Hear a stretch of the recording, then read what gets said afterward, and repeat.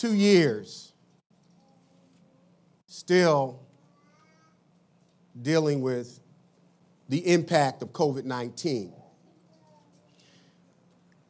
I recently read an article that really troubled me, and you might have seen it in this, was an article in CNN on Saturday, and I'd seen something like it before, and the Bonner Ministries did a survey following 18 months of COVID among preachers, pastors.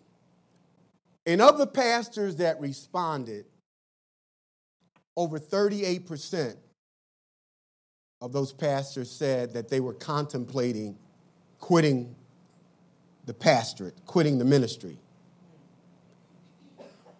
42% of that group were under the age of 45. They were thinking about calling it quits. Now, that doesn't even include all the churches that have shut down.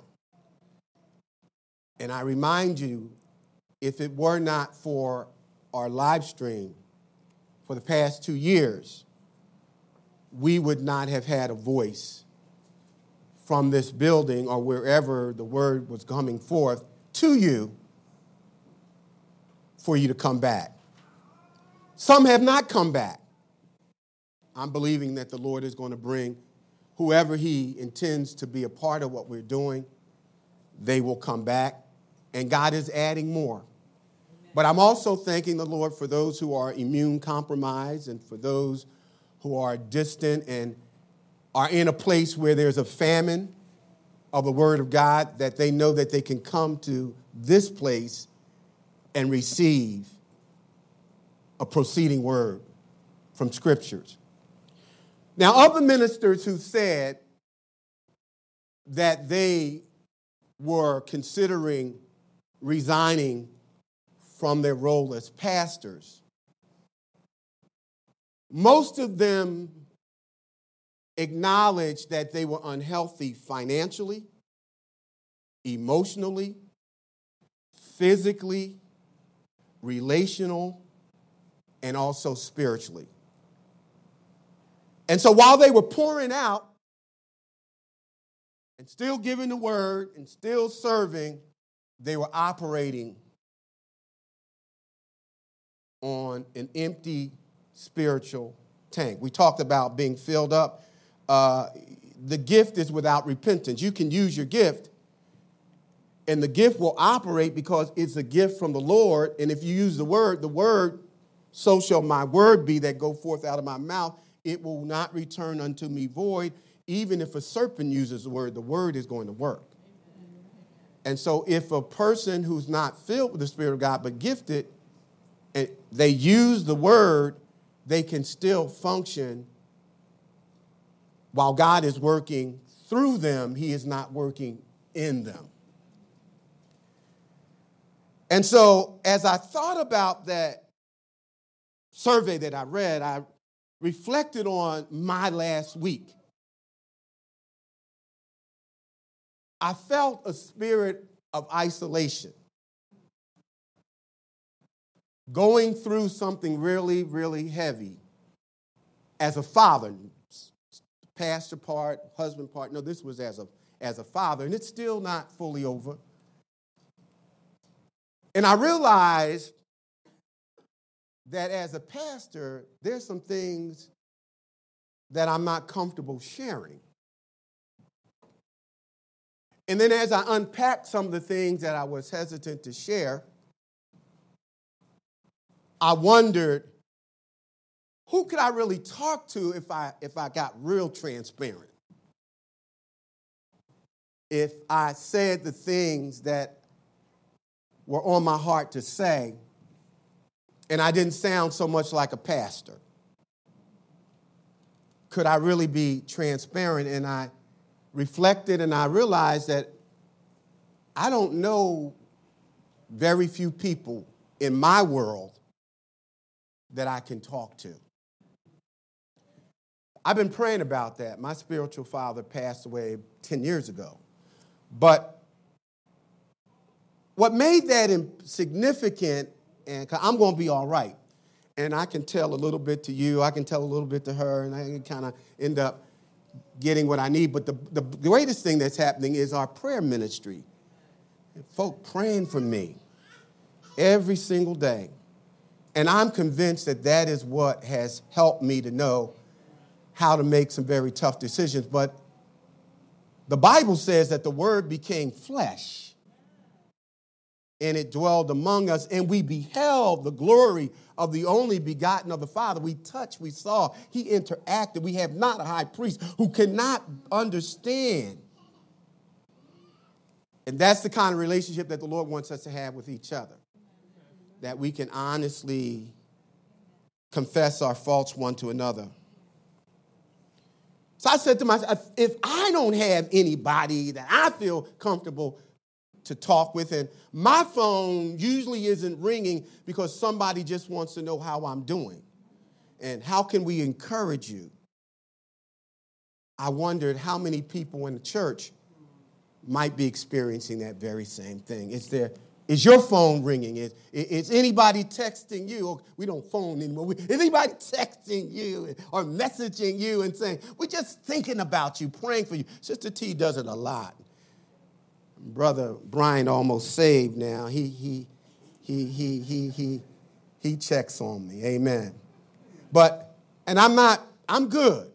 I'm just, as a pastor, saying, I'm concerned about the flock because the need. Now, you don't have to be a Bible scholar to understand that God created us for connection. But we naturally move towards isolation. We naturally move away from each other rather than closer to each other. Tell somebody, fight the drift. Fight the drift. And when I mean fight the drift, we're going to see that this group of Christians in the book of Hebrews, they were forced to scatter. They could not gather and celebrate comfortably their expression of faith in Christ without coming under attack. And so they found themselves scattered and isolated. And the devil was wreaking havoc. When we talk about fighting isolation, I'm talking about avoiding becoming emotionally numb or detached from meaningful interactions with people that lead to loneliness, depression, and feelings of rejection. You can be married to somebody and a very lonely person. You're numb. You're indifferent because there is no meaningful interaction. You have an arrangement, but what you don't have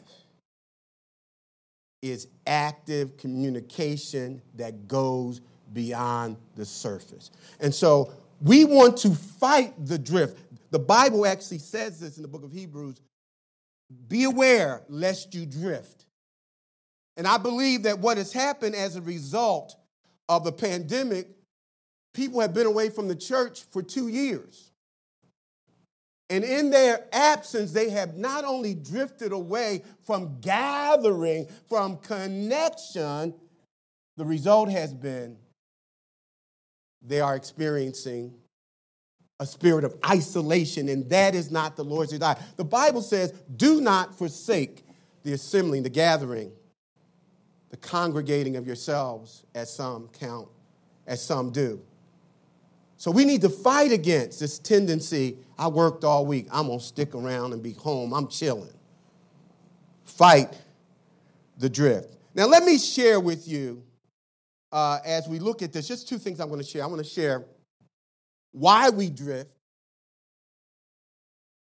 And there's nothing sadder than somebody who has served the Lord for years and they leave a church and they're displaced, and they get sick and they die. And all of the efforts, because we don't think kingdom, we think this is my church. If you're not a part of my church, then you're not a part. No. The body of Christ is the church. And so you can leave here, but you're still my sister. You're still my brother in Christ if you saved. Now I want to share some reasons why we isolate, why we withdraw, why we avoid allowing people to get too close to us, why people only get to see a representation of who we want them to see us as being. They see the performance part of us. They don't see the person we are when the makeup and the lights are off. The first reason I want to consider is that we isolate, we drift because of persecution. Being persecuted because of our faith. Say persecution because of our faith. Now I want to read a portion of scripture from Acts chapter 8, verse 1 through 3. I want you to write this down. It said, on that day, a great persecution broke out against the church in Jerusalem. All except the apostles were scattered throughout Judea and Samaria. And then in verse 3 it says, but Saul began to destroy the church. Going from house to house, he dragged off both men and women and put them in prison. And so we see the first persecution that occurs in the church really was God's idea. I believe that the pandemic is not the result of whatever happened in Wuhan, China. This is called whip your butt by God. This is chastening those who he loves. This is God shaking up the foundations, the things that we've been comfortable. We've been uncomfortable because of what God has done. In Acts chapter 1, verse 8, Jesus speaking before he ascends into heaven, he said, but you shall receive power, after which the Holy Ghost has come upon you, and you shall what? Be my witnesses in Jerusalem, Judea, Samaria, and unto the uttermost parts of the earth. They heard the first part of that, be my witnesses in Jerusalem. And they got real comfortable. They had a mega church in Jerusalem. They had the Christians in the Eva singing, blessing the church. They had exhortation, ignite ministry. They had it all going on. And yet they were being disobedient. The Lord said, starting in Jerusalem, moving to Judea. And so as a consequence of their disobedience and getting comfortable, and I believe the Lord has made us uncomfortable, that's why we have had to go outside of these four walls and reach the world. And I don't want to go back and have the Lord discipline us more because we're trying to shrink this thing. But watch this. The persecution came and they scattered, and guess where they went? Judea, Samaria, and unto the uttermost parts of the earth. And so persecution can cause you to isolate from other Christians and even from the Lord. Ask this question of yourself. Who do I know at my job that's a Christian? How many Christians are there at your job? How many people at your job know that you are a Christian? Got a couple other questions up here. I want you to understand, let's just stop with those two. Who knows that you're a Christian? How many Christians at your job? One of the reasons people don't know we're saved is because we're afraid we ain't getting invited to lunch. We're afraid that people may categorize us as those who were down in Washington on January the 6th. Evangelicals, oh, get them all, get them all. We are afraid that we will not be accepted and included. Maybe we won't get that job promotion. We don't ask the question about who among our co-workers are saved. But one of the things that the Lord revealed to me as I was looking at this, I'd never thought of it in this way. One of the clearest evidences of our connection to Jesus is that what Jesus says in Matthew chapter 4, verse 19. He says, follow me, get connected with me. And when that connection occurs, guess what's going to happen? You will be fishers of men. You'll be soul winners. So if I'm not following Jesus, that means I'm not soul winning. Well, all of us say, I'm following Jesus, I pray every morning. But let's look at the converse of that. If you're not being actively involved in winning souls, you're not following Jesus. Because Jesus says, follow me. And guess what's going to happen when you follow me? I will make you soul winners. We learned on last Sunday, 95% of Christians will never lead another person to Jesus. We were told that the greatest sin in the church is silence. And so when we are fearful of persecution, we don't want people to label us. We don't want to close doors of opportunity to ourselves. We don't want to be considered holy rollers, better than thou kinds of folks. What we at the same time are doing, we are allowing that fear to break our connection with the Lord. Because when I'm connected to Jesus, people will see my good works. And they will give glory to the Lord. And the Bible says, and not only will they give glory to the Lord, the way they will find out about Christ is that we will give a reason. I quote this all the time, a reason of the hope that's within us. And so persecution will keep us from sharing. But when we don't share, the connection between you and the Lord is broken. And when the connection between you and the Lord is broken, you will not be connected to the body of Christ. Well, I come to church every Sunday. I'm room solo in the ministry. The Lord said, but if you walk in the light as I am the light, the blood of Jesus, he says, walk in the light as I'm in the light. He says, and you will have fellowship one with another because the blood of Jesus will keep on cleansing you from sin. So when I'm walking in obedience, the light is obedience. When I'm being like God, when I'm following Jesus, the evidence of that vertical connection will be horizontal connection.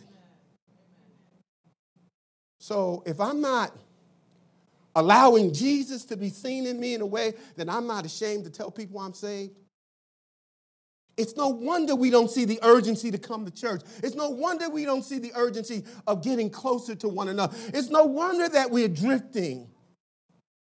Because when you're serving the Lord as a witness, it will cause you to need to come to the filling station. Let me give you a second reason. So persecution.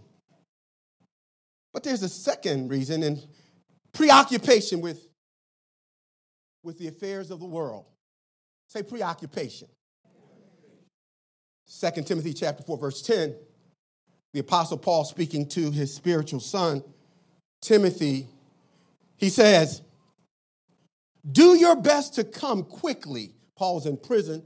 This is 2 Timothy chapter 4, he said, I'm already being poured out as a drink offering. The time of my departure, he's about to die. The execution date has been set. Time of my departure is at hand. I fought the good fight. I run the race, kept my faith. He says, now here's what I need you to come quickly, Timothy.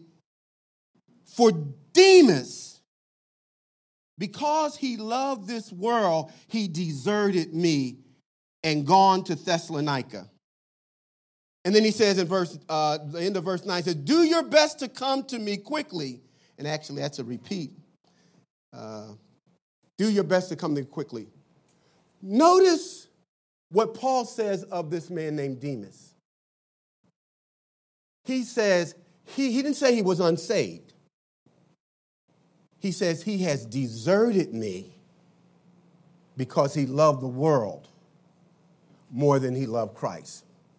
So there are Christians who are genuinely saved who love sin more than they love him. Now, we can't get comfortable with that because Peter says, make sure of your salvation because judgment starts at the household of God. So don't be saying, God understands and everybody's human. I'm just struggling. No. He says that Demas loved this present world. He's still professing to be saved, but he has deserted me to return. He's doing Demas and he's not doing the Lord. There are Christians in the church that are doing them and not him. And one of the things that happens is that today we don't want anybody challenging us. So we find churches where there's no accountability. Just give your tithes and offering. Because the only time you're going to hear from the church is when you ain't giving. But when you slipping and sliding and dodging, the Bible says that we are our brother's keeper and that we must restore those who have fallen and we have a responsibility. Faithful are the wounds of a friend. But when you're being like Demas and you love the world, you're going to leave. You're going to isolate yourself from spiritual people. You're going to disconnect because you don't want that accountability. One of the things that I've always committed myself to, I don't care what I did Saturday night, I'm coming to church.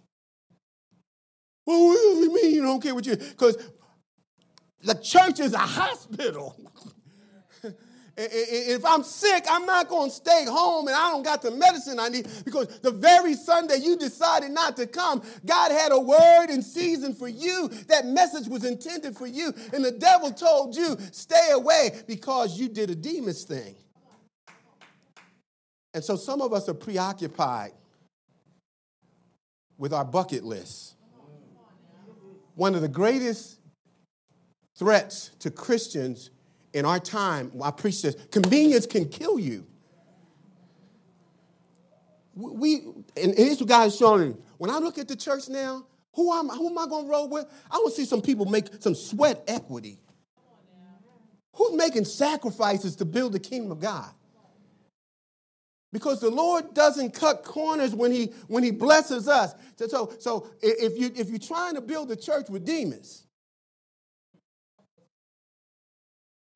Demas is subject to go to Thessalonica. He may be down in Vegas when he's supposed to be saving. So we got out of Vegas. We were there. That's our best vacation. We got out of there on the 7th day. The Lord rested. If we hadn't left on that 7th day, we would have been gambling because that would have been the only way we got back home. Here's another reason why we isolate rather than connect. Why we drift, why we got to fight the drift, fight isolation. God never called you to be the Lone Ranger. Even the Lone Ranger had Tonto. Here's why we isolate. Past hurts that are experienced in the church. When you get a chance in 2 Corinthians chapter 2, verses 5 through 7, Paul is writing back to the Corinthian leadership. In chapter 5, Paul learns that there's a man who's involved in an incestuous relationship with his mother, with his father's wife, his stepmother. They're having sexual relations. And the leadership is aware.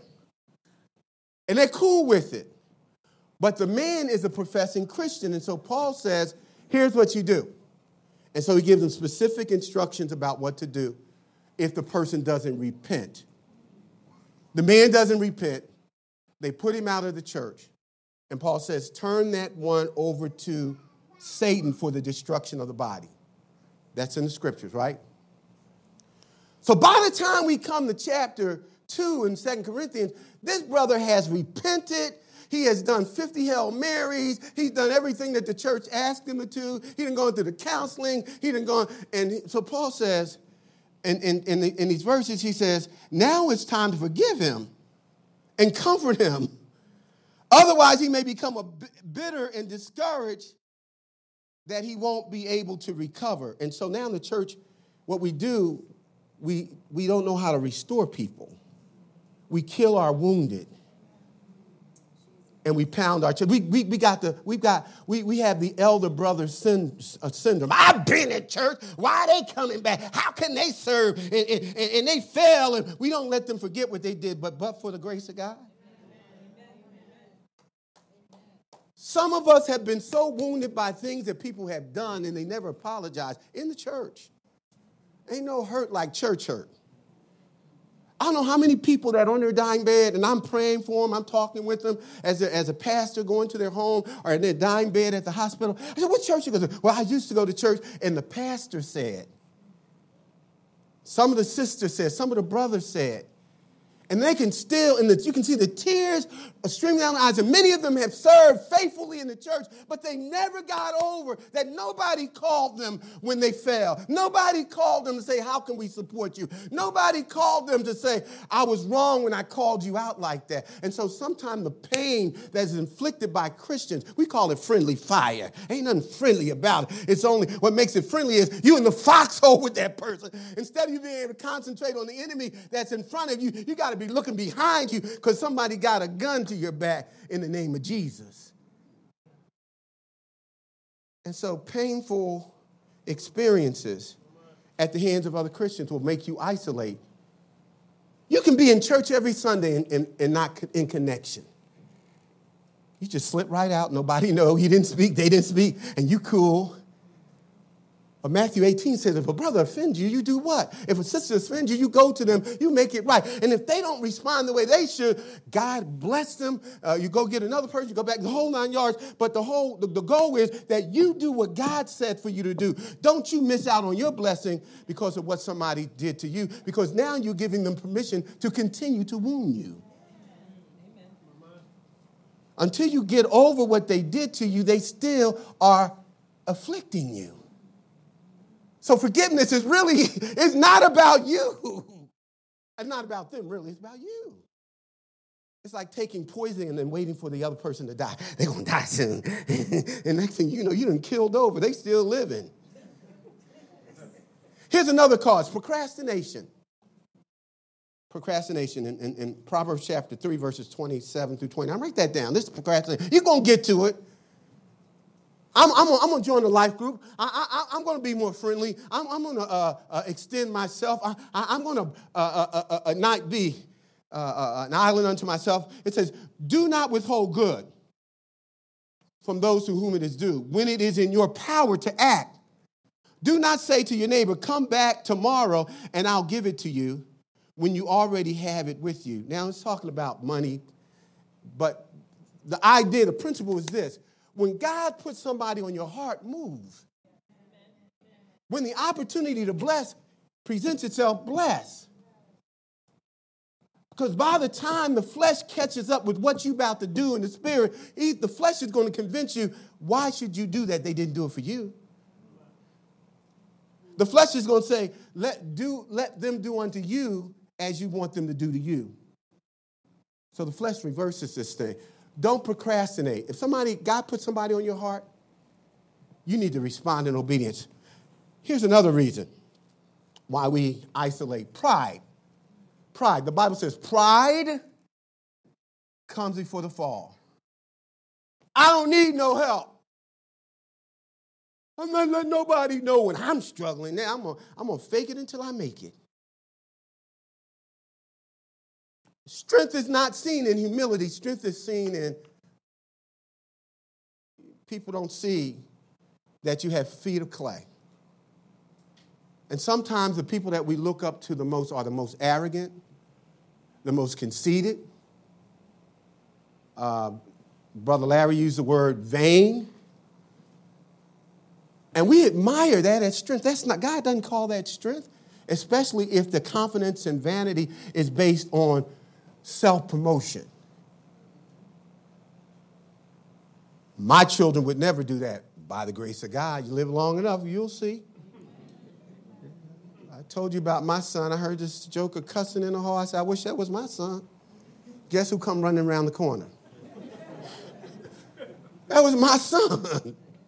I was like, I was speechless. I didn't know he ever learned those words. He didn't learn them from us. But for the grace of God, pride will keep you from sharing when you're hurting, when you need. You hungry, you can't pay this, can't pay that, but you won't let somebody know. They'll be talking about me in church. And here's the deep thing. Pride is very deceptive. Sometimes we think humility, we have a false humility where we have, instead of having, where we have an overestimation of ourselves, we have a lower estimation where we step on me, walk on me, I'll give you, but I can't receive. Pride sometimes manifests itself when somebody's trying to bless you, you can't even receive it. Somebody says, you look nice today. Oh, it's not me. I got that dress 10 years ago. It was on the confinement land. And it's like, I mean, if you look real close, you'll see threads that are hanging. And man, it was smelling when I first. Whoa. It's kind of like the woman who was singing in church. And after the people crying, raising their hands. And after church, one of the men walked up and said, did you bless us? Your voice was just awesome and amazing. She said, it wasn't me. It wasn't me. And he said, I could have sworn I saw your lips moving. And so we can be guilty of having a false humility, a superior, where we have an inferiority complex, where we don't think right about ourselves. Or a superiority context where we're better than others. When you think you're better than others, you have like a porcupine spirit. You know what a porcupine is? When you get close to people that are prideful, they will never let you see their flaws. And so what the porcupine does, when you get ready to embrace the porcupine, you getting ready to get in trouble because all of those pines. And some Christians are like that. We've been hurt so bad that every time somebody really tries to love up on us, we think they got an ulterior. What they up to? I know they want something. And as soon as I share, it's going to be all over the church. And so you go up your porcupine spirit. And you wonder, why nobody want to work with you? Why nobody talk to you? Because every time they try to get to you, you are in the spirit of drifting. Who are you close to? Who really knows you? Who have you allowed yourself to be vulnerable to? Who can you cry in front of and know they're not going to, it's a no judgment zone? I'm sick of churches that are just religious. It doesn't help anybody for us to come in here and pretend that we got it all together. I used to go to church as a new convert, and everybody, the Lord just blessed me with a new car. And boy, we got a perfect marriage. And my kids, they float when they go to school, and they just say it and do everything that we ever do. And I'm like, man, I cuss, I lust, and I want to fight most of the time. And I just got to say, I must not be saved. Because everybody else had it together. So I told you my experience. I got greased down, been slain and slapped in the spirit. I don't know what the dude just knocked me out. I wasn't paying attention. And it, bam! And when I woke up, I was stressed out, but I've also been stressed out, prostrate before the Lord, crying out to him, Lord, cleanse me, make me perfect, take this stuff away, because I don't want to be doing this anymore. And then I realized the problem was not perfection. The problem was I wasn't obedient. But the flesh thinks you've got to pretend that you're the super saint. But every Christian in the Bible had a flaw. The only one who didn't was Jesus, and the sinners killed Jesus. Somebody say amen. Pride will isolate you. Why are you suffering like that when there are other Christians who've gone through the same thing that you've gone through? Here's another problem. So it's pride, it's procrastination, it's past painful experiences, persecution, but then there's principalities and powers. The Bible says we wrestle not against flesh and blood, but against what? Powers and spiritual wickedness in high places, principalities, hierarchy of demonic powers that have authority that come against us to try to prevent us from becoming that full measure of the stature of Jesus Christ. That's what the devil does. The Bible says that he sows seeds of discord among the brethren. He doesn't want us to be close. And so the devil will cause you to see when that person, they were just cleaning their eye, but you said they rolled their eyes at me. You caught that because that's what you would have done. That's not what they were doing. They were just cleaning their eye. That's where you came from, but that's not what you want to overcome that in the church. And so you need to understand the devil works through disunity. The devil works, the Bible says, we don't wrestle against what we can see. It's not your brother, it's not your sister. It's the enemy working through them, because the devil knows if the church ever got on one accord, if we ever made up our mind to be unified, if we ever made up our mind to speak the same thing, if we ever made up our mind to let this mind that was in Christ Jesus be our mind, the devil couldn't stop us. Now let's talk quickly about how. So we looked at 6 reasons why not, why we aren't connected. And by the way, the devil's looking for stragglers. The new Christians that come to church, these young families that I see, and they have little kids with them, and they come and they're hungry, they're hurting, they heard about the word, and so they get here. But then they got these little babies. And then before long, you don't see them anymore. And I thank God for Sister Lucinda. I don't want to wear her out. I'm trying to protect. We want to look out for her. But we need some folk to see these little babies. And I know our greeters do it. Thank you, Jesus, for the greeters. I don't want to offend anybody. But they ain't the only ones who can help out. The devil's looking for stragglers. Says, be alert, be on guard, be vigilant, because the devil, who is our adversary, is roaming like a roaring lion, prowling throughout the church, looking for those young families, looking for those new Christians, so that he might devour them. And so we want to do everything we can. The brothers, we get ready to break out in September. Christ strong men. You guys are going to see something when brothers, when you guys get out your car and stuff, watch out. We want to make church a great experience. Amen. Somebody say amen. Amen. We want you to enjoy being here so much with your sisters and brothers that you literally don't want to leave. We be asking you to go. But that's the way God's Spirit works when we understand that we're coming up against principalities. The devil attacks stragglers. Let me give you 4 things that we can do to fight drifting, fight isolation. This not only works in the church relationships, but it will work in your marriage. This will work with your family. Thank God that he doesn't give up on us the way we give up on one another. Listen to what the scriptures say again, going back to Hebrews chapter 10. Are you with me? It says, let us hold fast to the profession or the confession of our hope without wavering. For he who promised is faithful. And let us consider one another in order to stir up the love and good works, not forsaking the gathering or the assembling of ourselves.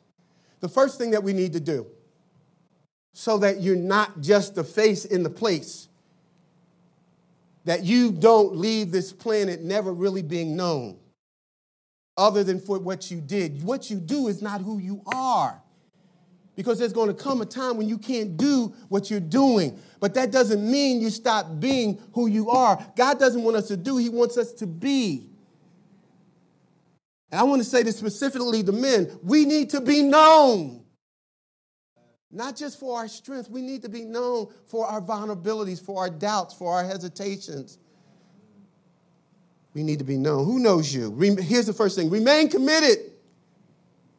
Remain committed to your public profession and private or personal conviction of who Christ is and what Christ has done. He says, hold fast. Hold fast to your profession. Hold fast to your profession. And so he's saying, remain committed. In the midst of all that is going on, it is so easy to be distracted and caught up in the tidal wave of just busyness. When we're scattered and when we can't get together for one reason or another. And what the author says, instead of being scattered, he says, hold fast, cling to, don't let go your convictions about who Jesus is and what he promised.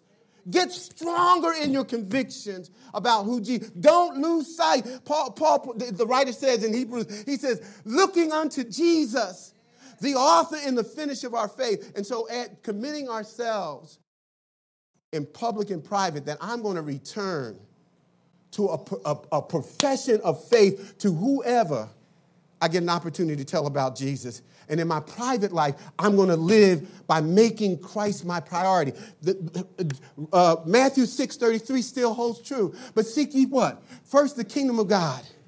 And what's the rest of it? And all these things shall be added unto you. So he says, hold fast. Hold fast. We should never let go of what we know about who Jesus is. He says, without wavering, be unmovable, be steadfast. Don't bow, don't bend. How many of us have compromised? How many of us just go along to get along? How many of us actually practice what Romans chapter 12, presenting your body a living sacrifice, holy and acceptable? Are you making that conscious decision and not being conformed? Are you going along with the world? I have no problem with people getting whatever kind of design they want on their bodies. I just saw a guy who had his whole scalp tattooed and his neck tattooed, and it was all uniform. And in that community, that's a cool thing. Do what you want to do, but the Bible says whatever you do, as a Christian, as unto the Lord. So if the Lord say yes, you can do what you want to do. That's a Christian liberty. There's nothing the Bible says you can't do that.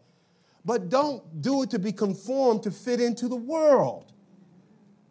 That's the problem. The world don't see Jesus. We're trying to be like them rather than showing them Christ so that they will desire to be like Christ. So the first thing, remain committed to your public profession. Be intentional about sharing your faith. Be intentional. The gospel still works. Here's another thing. Why should we do it? Why should we remain committed? He said, because he who promised is faithful to keep the promise. God's word still works. In the midst of all the lies, in the midst of all the confusion, in the midst of disappointment, in the midst of the turmoil and the tumultuous time we live in, he who made the promise is faithful. The Bible still works. The word works. Somebody say amen. The word works so I can be committed to the promise of who Jesus is and tell others about what he promises. He's coming back. Why can I say he's coming back? Because he promised it and he's faithful to his word. Let me run on. Here's the second thing. Not only do we want to be committed, remain committed, we want to do a second thing. We want to rely on God's people to help us reach our full potential. He says, let us consider one another in order to stir up love and good works. It's interesting. He doesn't say, don't come to church for what you can get. He says, the first priority is as we rely on the body of Christ to help us reach our full potential. He said, consider other people first. And here's how it works. When I pour my life out into others, the lives of others, what God does is through me using my gifts to bless them to be the best that they can be, I become the best I can be. I will never be all that I can be without relying on the body of Christ to help me. And so he's saying, make every effort to outdo one another in acts of kindness and love. Is that your commitment? I'm going to blow your mind. I'm going to do more. I'm going to love you more than you love me. I'm going to work harder to do good things and kind things for you. Anybody fighting that battle? I want to be more kind to my husband than he's to me. I want to be more loving to my husband than he's to me. I want to be more loving to the other brothers and sisters in Christ than they are to me. No, we want to feel that they're loving us. They're being kind to us, and then we might think about returning it. But he said, no, stir up kindness and love with others. Look for opportunities to bless somebody. Make somebody's day. That's how we get out of the mold of isolation into connection. Who are you trying to bless? Who are you helping reach their full potential in Jesus? Rely on God to help you to become all you can be. Reach your full potential in Christ through others. Refuse to accept substitutes. He said, do not forsake. Say, refuse to accept substitutes. I'm grateful for live streaming. I'm grateful for all the multimedia platforms. But he said, do not forsake the assembling, the gathering, the in-person worship and fellowship, as some do. And so what he's saying is, don't allow anything else to become a substitute for being in the house. When possible. When possible. Don't allow. Don't allow. Now, what has happened? Cell phones and social media has forever changed our world. Some of us can't even get through church without checking our emails. Now, I had to do a couple things, but we take this everywhere we go. And probably the dirtiest thing that any of us have, talking about COVID, we need to be wearing face masks as we share our cell phones with each other. And so you can go to a doctor's office filled with people and not hear a pin drop because nobody's talking. Everybody's on their cell phone. You can go to a family gathering on tomorrow. We're going to 4th of July. And most of the folks, if they're not dancing, they're on their cell phone. Nobody's talking. Husbands and wives in the same house for hours and days and never get beyond hi. Is it cold? Is it raining? And then they're back searching TikTok. This has forever changed. This has become a substitute for the assembling together, for really having genuine, intimate, meaningful conversation. We need to get disciplined. This is the Bible. Paul says, and I will not. All things are expedient. All things are that God doesn't absolutely say no to. It's optional. But I will not come under the subjection, the control. But what we've allowed is social media to take the place of this. One of the things I miss about this, we don't get to hug anymore. We don't get to walk around and talk and that kind of thing. I'm looking for the day when we can return to that. But don't refuse to allow anything to become a substitute. I was talking for personal fellowship, for connection. I was talking to a person the other day and they said, yeah, I got 5,000 friends on Facebook. No, you don't. You just lied to yourself. Because first of all, they don't know you. They know that fake profile that you presented of yourself so that people can see you in the most favorable light. Well, I had 600 likes today. By who? These people they're not praying with you when you're crying. They don't understand how you get jealous when you only got 5 likes and your friend got 50 likes. They don't understand what's really in your heart. If they did, they might unfriend you. But we actually have convinced ourselves that if we have the larger the following we have, the more friends, the more relate. No, you don't. There's no substitute for human interaction. And what we have today, people strung out on drugs, people committing suicide, people gunning people down as if they're inhuman because we don't see each other as human. We see each other as profiles on electronic devices. And so you can kill an object. This has changed us. This has changed us. And don't ever get so comfortable that you allow interacting with people to be substituted by anything else than that personal interaction. Let me finish with this. Release the power of your story. He says, encouraging one another, strengthening one another, lifting. How do you encourage one another? By sharing your personal story. That's how, when you're going through and you don't think you're going to make it, and you hear another Christian with the Bible, God is the God of all comfort who comforts us that we may comfort one another. Well, he comforts us, and I've said this before, so that you can comfort people to know that God took you through what they went through. A young man, he and his wife were celebrating the birth of their first child, 9 months pregnant. Finally ends up getting the call. Wife is in delivery. He rushes down to the hospital. She's about to deliver. The baby's delivered, and there's no crying. The baby doesn't cry. The doctor checks the baby. The baby's still born. The baby's born dead. And so laughter and excitement is replaced with devastation. He and his wife didn't talk to each other for weeks. They were just that stunned. And then as the weeks went beyond, went into months, they became angry with each other. They were blaming this is not my family, it must be on your side of the family.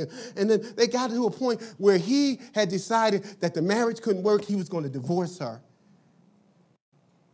And then he turned on a Christian program, just went on YouTube one day, he just randomly surfing, and he came across a message. He didn't even know what the message was, but he saw at the bottom of the screen, if you need prayer, call this number. And while the preacher was still preaching, he dialed that number and he told the woman, he said, I'm about to divorce my wife. I'm so angry. I'm so hurt. I don't think I can ever go on. My baby died at birth. And she said, so did mine. She said, God made you call me so that you could hear my story. And because my husband and I made it, so can you. If he hadn't shared his story, he wouldn't have gotten the help that he needed. And then he actually ended up joining that church. He's a pastor, one of the pastors at that church. But it came through sharing your story. When's the last time you shared your story? I'm not talking about how you got that nice house and how everything's doing just fine. No. When you were going through that divorce, when you were thinking about divorce, when you swung but you missed, when you swung and it didn't miss. I'm talking about those kind of experiences. That's the real deal. Sharing those kind of stories, whatever they are, to people who don't know Christ or young people that are going through, to let them know that marriage has problems, but we worked it out. And if we did, so can you. That's what life groups are all about. That's why you want to join a life group, so you can be transparent. That's why you don't want to be sitting in the church on your hands. You need to serve in a ministry. And as you're serving in the ministry, you're going to hear stories from people, and God is going to release in you things that you thought you could never do. Because of your past, you're going to see that if God did it for them, God can do it for you. Stop the drift. Stand with me. Stop the drift. Let's not isolate. The only thing that is going to last, there are two things that are eternal. The Bible, the Word of God. Earth and heaven will pass away, but not one jot or tittle of word. The other thing that's going to last throughout eternity is the family of God. When we die, our souls continue to live. And guess who you're going to be in heaven with? Your family, the family of God. The folk that we don't get along with, we're going to be with throughout eternity. One of the things that was required of a leper in the Old Testament, that was an incurable disease. The leper had to cover his face. And he had to stand at least 50 feet away from the nearest person. And he had to say, when someone came in his area, he would have to say, unclean, unclean, because leprosy was contagious. Now, as horrible as that incurable disease of leprosy was, the worst part of leprosy was isolation. You had to stay alone. You couldn't spend time with your family. You couldn't go to church. You were isolated. Now, the good news about that bad thing called leprosy is that disease was visible. You could see a person was deformed and disfigured by leprosy. You can't see our leprosy. Our leprosy is internal. And we hide behind a screen. We hide behind the screen. People don't see us crying. People don't see how we hurt. People don't see what you went through. And so we hide behind the screen until the leper, there were 10 lepers. One of them came, all 10 came intending to be healed. And they didn't say unclean. They didn't cover them. They broke all protocol when they saw Jesus. And Jesus didn't walk away from them and distance himself. The Bible said he touched them and he healed them. And once they were healed, the broken connection there was reconnection, and there was no longer isolation. And the first thing he did, he said, go to the temple. Go to where the sisters and the brothers are and tell the pastor that you've been cleansed and you've been made healed. I want you to know that the moment you got saved, that the veil that covered our sin, we don't have to hide it anymore because we've been touched by the blood of Jesus. We don't have to conceal our hurt and pain. But what he has done is provided a place for you and I to be honest, to say, I'm hurting. I need love. I need whatever it may be. And we find ourselves not only healed on the outside, but the Lord heals us inwardly because we're no longer drifting, but we're connected. Somebody say amen. Bless the Lord. Bless the Lord. Bless the Lord. Bless the Lord. As you remain standing.